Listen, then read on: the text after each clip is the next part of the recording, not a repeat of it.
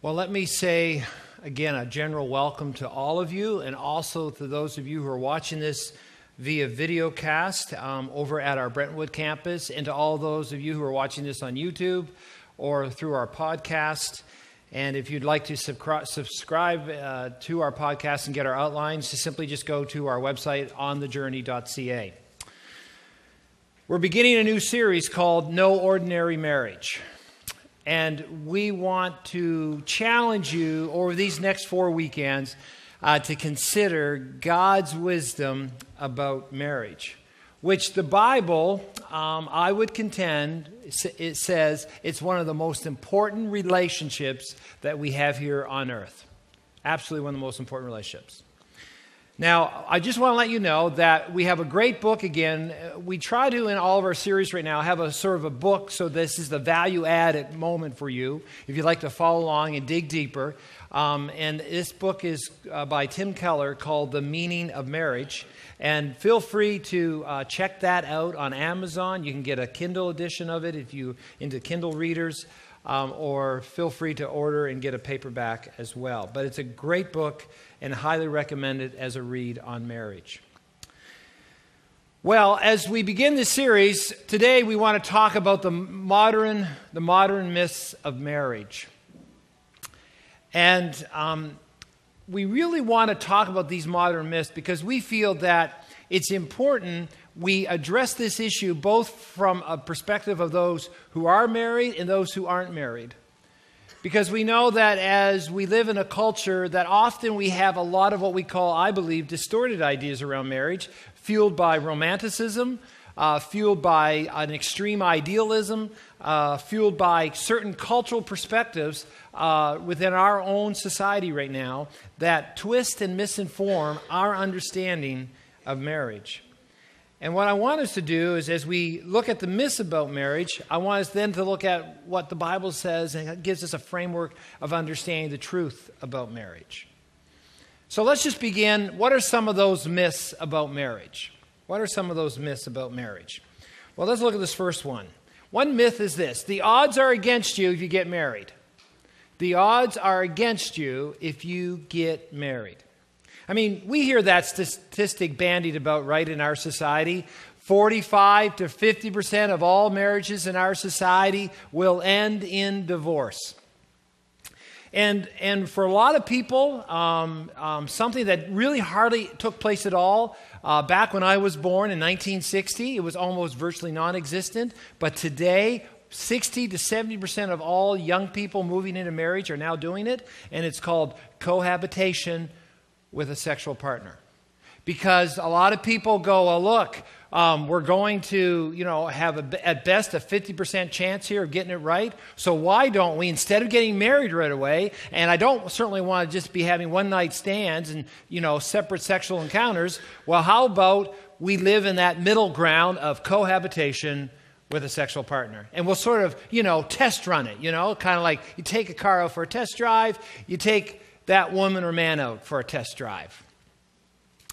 It's interesting that the rationale for that in our society is because living together before marriage improves your chances about your marriage choice. It helps you discover if you're compatible before you take the plunge.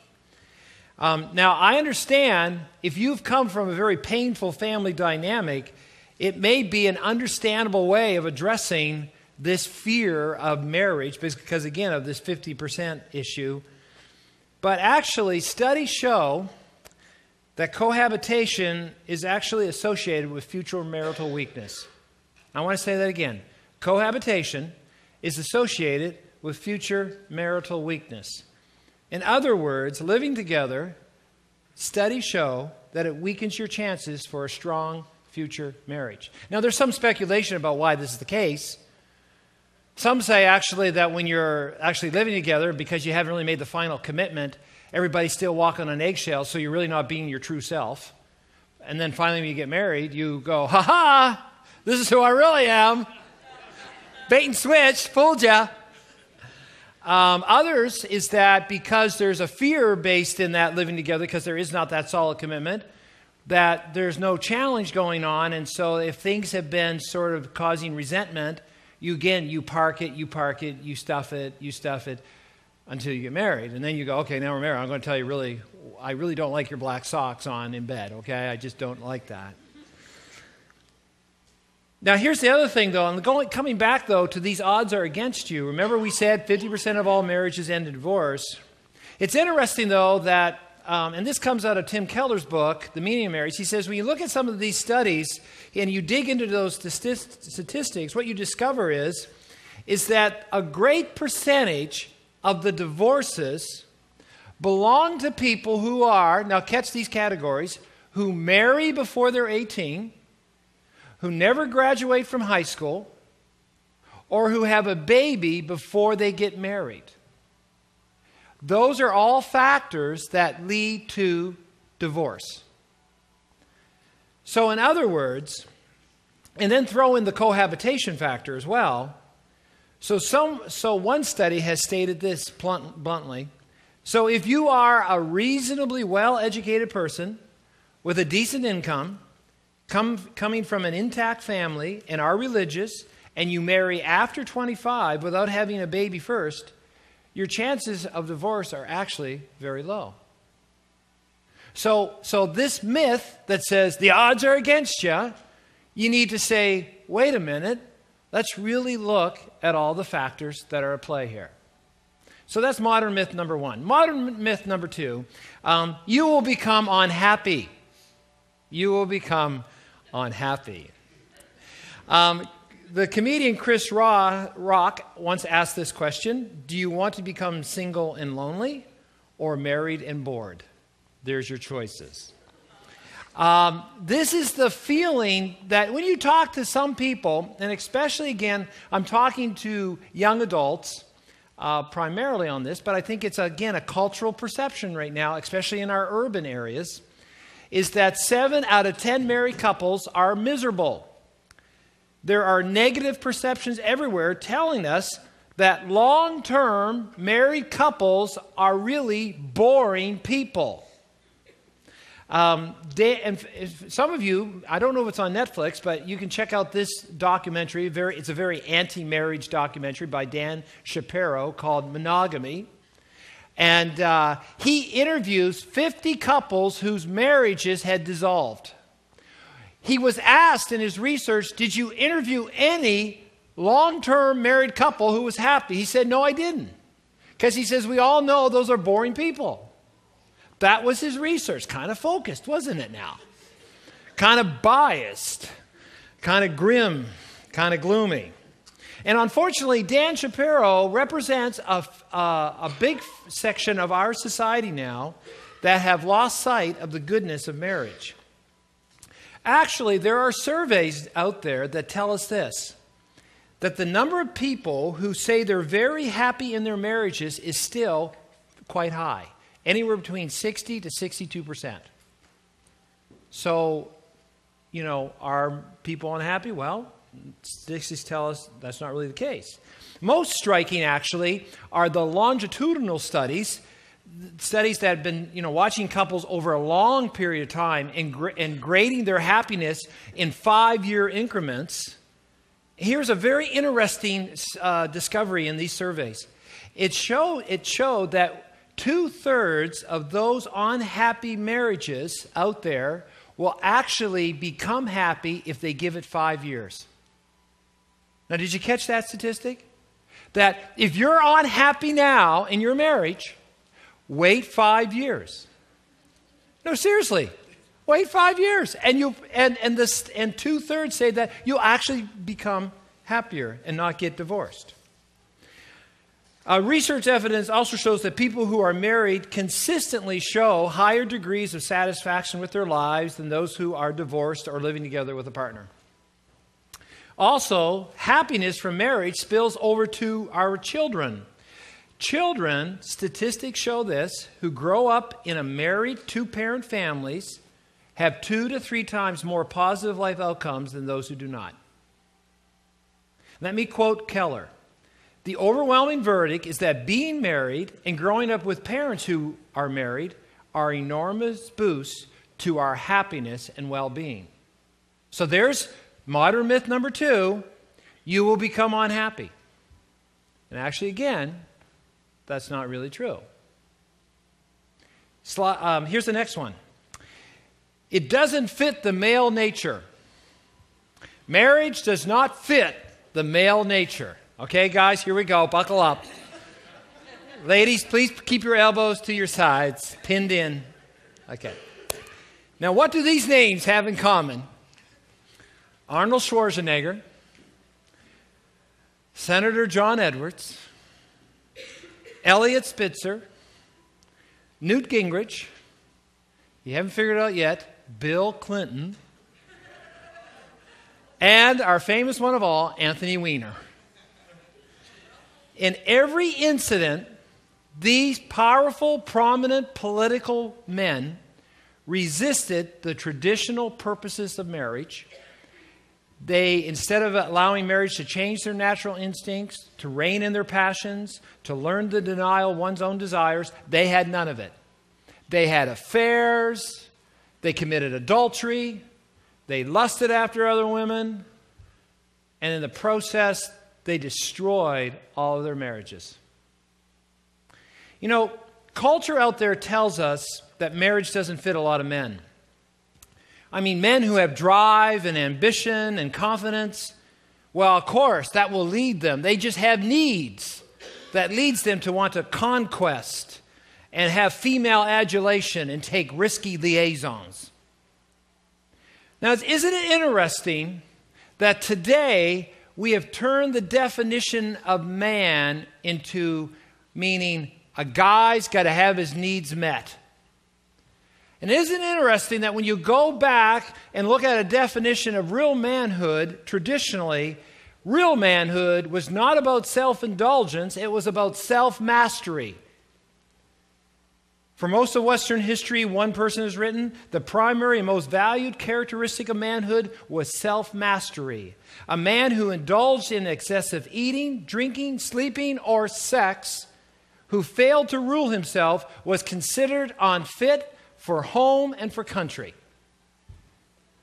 So what is a real man? A real man is a man who can show self-control. Marriage, not cohabitation, is where boys get to learn what real manhood is. You want to become a man? Get married.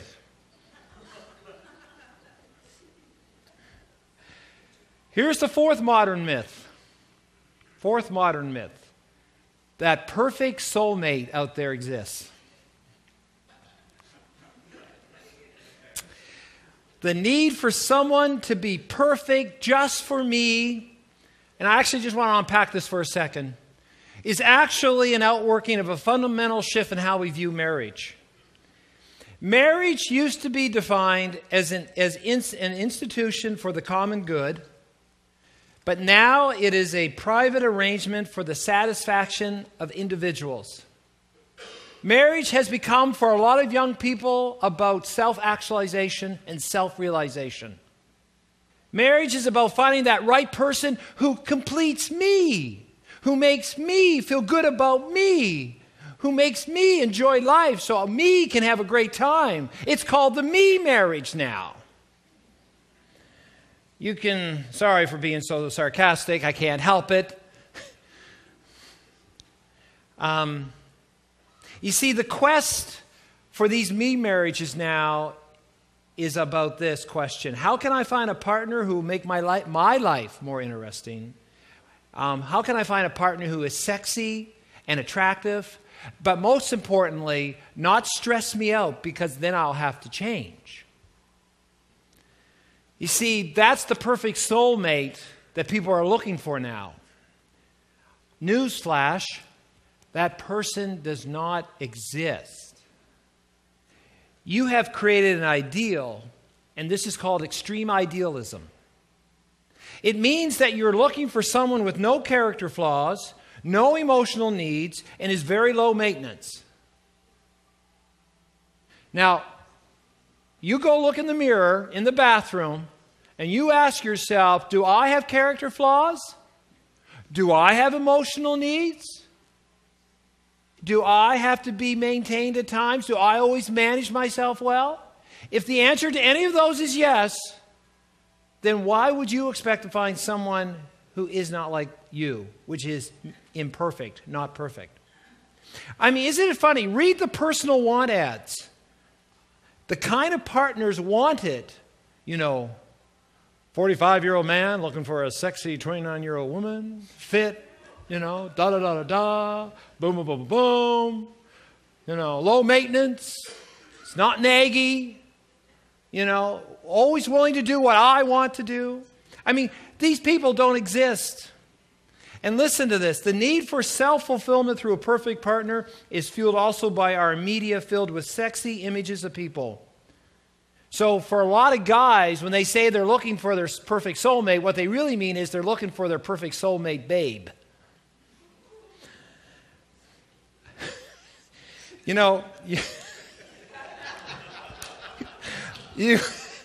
get that? I'm looking for my perfect soulmate babe. Okay, anyway. You're always going to find flaws when you're looking for the perfect one.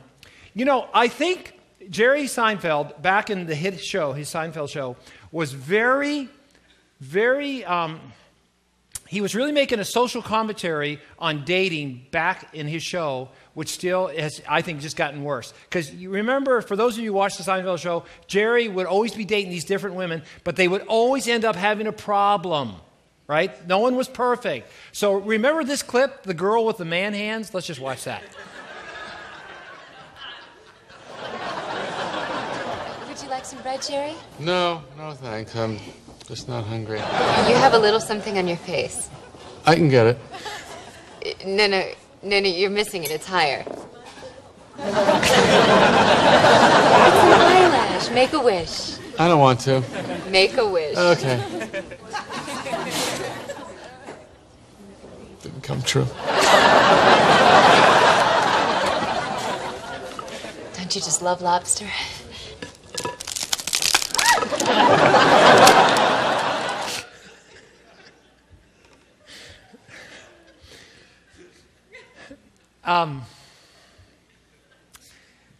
You see, the problem with all these modern myths that we're wrestling with right now is it leads to something. It leads to what we call a pessimistic idealism. Because I'm convinced that if you think wrongly about what marriage is and where you're saying the odds are against me and I'll never be happy and I got to find the perfect soulmate and on, it will actually lead you to a place where you have this unbelievable ideal of a person you want, and yet you're now completely pessimistic that you'll ever meet that ideal.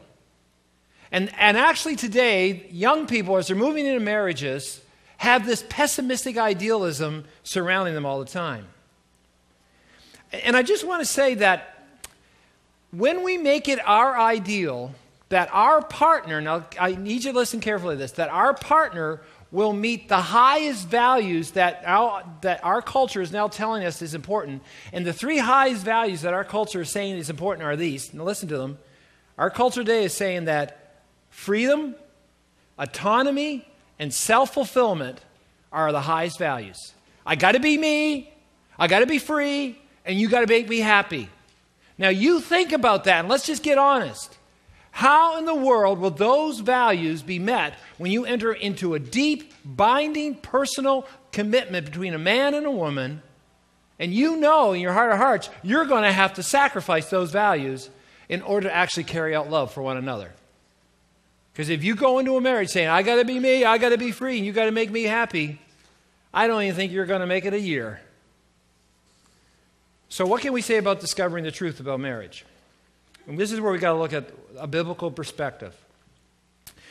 In this series, we're going to have two anchor passages in the Bible that are going to, in a sense, be our guardrails to understanding marriage. And whenever you're talking to someone about marriage, whether you're talking to your spouse, whether you're talking to a future mate, whether you're talking to your daughters or sons, or whether you're talking to your grandchildren about marriage, or whether you're engaged in a conversation about marriage, these are the two biblical passages that give us the guardrails to our understanding. The first one is Genesis chapter 2, and the second one is Ephesians chapter 5. So Genesis 2 and Ephesians 5. Let's just first of all understand what Genesis 2 does for us. There we see that God designed marriage. Marriage did not come out of some, as it says in Tim Keller's book, out of the Bronze Age in order to maintain economic stability.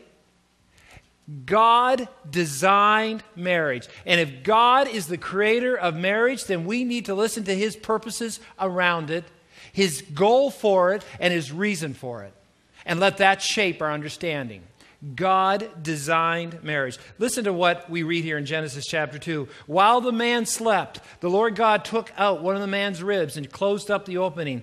Then the Lord God made a woman from the rib, and he brought her to the man. And then after the man meets the woman, then we read, this explains why a man leaves his father and mother and is joined to his wife, and the two are united into one.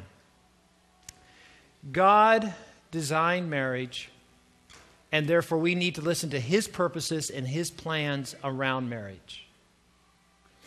But the second guardrail to marriage is that the gospel defines marriage. God designed marriage in Genesis 2, but in Ephesians 5, we're reminded that the gospel defines marriage.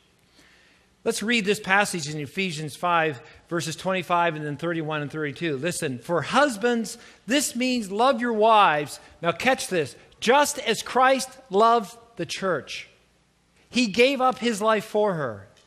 Now notice this connection Paul makes. He goes right back to Genesis chapter 2.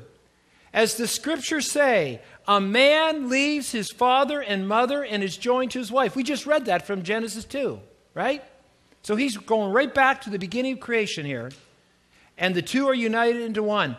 This is a great mystery. Now catch this. Catch this. But this is an illustration of the way Christ and the church are one. You know what Paul is telling us here? He is saying that the marriage and the gospel explain one another. And in fact, when we look at Genesis chapter 2, what Paul is saying is when you read about God instituting marriage right there between a man and a woman and this great mystery, actually God was foreshadowing the marriage between Christ and his church. Marriage itself was a revelation of the gospel that would be revealed later on. The seeds of the gospel were right there in marriage. So marriage and the gospel explain one another. Now, what do we mean by that? Well, the gospel is this. We are more sinful and flawed in ourselves than we ever dare to believe. And yet at the very same time, we are more loved and accepted in Jesus Christ than we ever dared hope. Now, did you catch that? We are more sinful and flawed than we ever dared believe, and yet we are more loved and accepted in Jesus Christ than we ever dare hope. Now imagine if you approached your marriage partner with that truth. They are more sinful and flawed than they're willing to admit, and yet they are more loved than they ever dare to believe. And what Paul is saying here is he's saying the way Jesus loves the church, or the way Jesus loves us, is the way a husband and wife are called to love one another. Not in a romantic pretend, oh, you're perfect, everything's great. No, it's being honest and saying, you're broken and you're flawed, and yet I'm going to love you just the way Jesus loves us who are broken and flawed. And so there's truth, and there's love and grace and commitment. See, this is the transforming love that we must bring into our marriages. You see, when you allow your marriage to be defined by the gospel, you will not keep any more scorecards. Well, you did that, I'm doing this. Jesus didn't do that. He died on the cross for everything you did. There's no more self-centeredness. It's about me. I want to make it about me. No, Jesus didn't make it about himself. He made it about us, and he gave his life up. There will be no more shock at the flaws of our spouse. I can't believe you did that. No, Jesus died for all the flaws of your spouse. So let's not be shocked by their flaws. And here's another one. And stop pretending that you don't have flaws either. The gospel reveals who we really are, and yet the gospel is the very anchor of what we're called to be to one another in marriage. Just as, again, Paul wrote, This is a great mystery, this marriage between a man and a woman loving one another, but it's an illustration of the way Jesus loves the church. Let's just go to that quote by Timothy Keller. He says, through the gospel, we get both the power and the pattern for the journey of marriage. Let me just put it bluntly like this. How are you supposed to treat your spouse this coming week? Do this. Do for your spouse what God did for you in Jesus. Do for your spouse what God did for you in Jesus. He shows grace. He speaks truth. Guess what? Everything else will follow after that. See, that power and pattern of the gospel is what will be the guide point for us as we go through this journey on marriage. And here's the wonderful hope. As we allow the gospel to transform us, and we allow God to remind us that He designed marriage, we are on a wonderful journey of discovering all the joy. Now listen, all the joy, all the pain, all the wonderfulness, and all the challenges of what a true marriage is. Let's pray. Lord, we thank you for this time. Lord, help us to allow the truth of your word that you, God, designed the marriage. We need to follow your plan and your purposes. And Lord, it is the very gospel of Christ that gives us the power and patterns for the journey of marriage. And we pray this in Christ's name. Amen. I'm going to hand it now off to Carolyn at the Brentwood campus.